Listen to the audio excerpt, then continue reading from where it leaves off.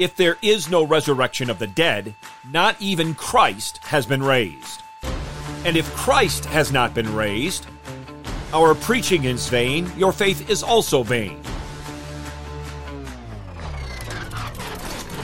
Let me hear you! Slow it low! A1, A2, A3. Please.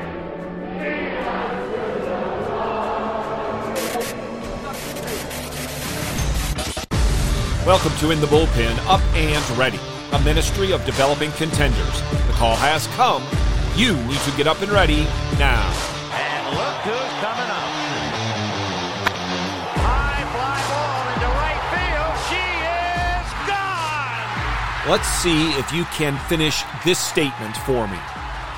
He who dies with the most toys, almost certainly you are able to say, wins. It's a famous quote, though there is some uncertainty who first spoke those words. Some believe it was Malcolm Forbes, and if so, he most definitely had many toys. But dying with the most things does not equal victory. Neither does living for the greatest pleasures under the sun. Hear now God's word in Ecclesiastes chapter 2, verses 1 through 11. I said in my heart, come now, I will test you with gladness, so that you shall see good things. And behold, it too was vanity. I said of laughter, it is madness. And of gladness, what does it do? I explored with my heart how to stimulate my body with wine, while my heart was guiding me wisely, and how to seize simple-minded folly, until I could see where is the good for the sons of men in what they do under heaven the few days of their lives. I made my works great. I built houses for myself. I planted vineyards for myself. I made for myself gardens and parks, and I planted in them all kinds of fruit trees. I made for myself pools of water from which to water a forest of growing trees. I bought male and female slaves, and I had home-born slaves. Also, I possessed flocks and herds larger than all who preceded me in Jerusalem. Also, I collected for myself silver and gold and the treasure of kings and provinces. I provided for myself male and female singers, and the pleasures of the sons of men, many concubines.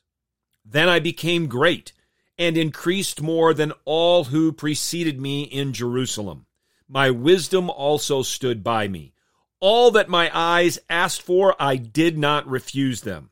I did not withhold my heart from any gladness, for my heart was glad because of all my labor, and this was my reward for all my labor. Thus I turned to all my works which my hands had done, and the labor which I had labored to do, and behold, all was vanity and striving after the wind, and there was no advantage under the sun. Solomon ran a test. He was going to pursue pleasure with all the diligence he could muster.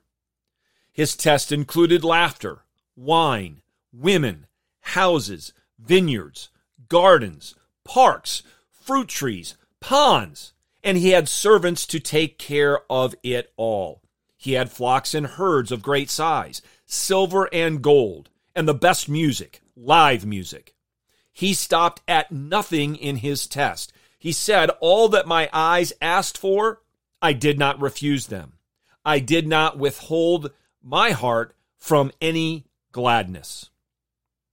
And what was his conclusion after running his test? Was it that he found joy, happiness, peace, comfort, contentedness, satisfaction? No, that's not his conclusion. His conclusion was this, and behold, it too was vanity, madness, striving after the wind. It resulted in no advantage or no profit under the sun.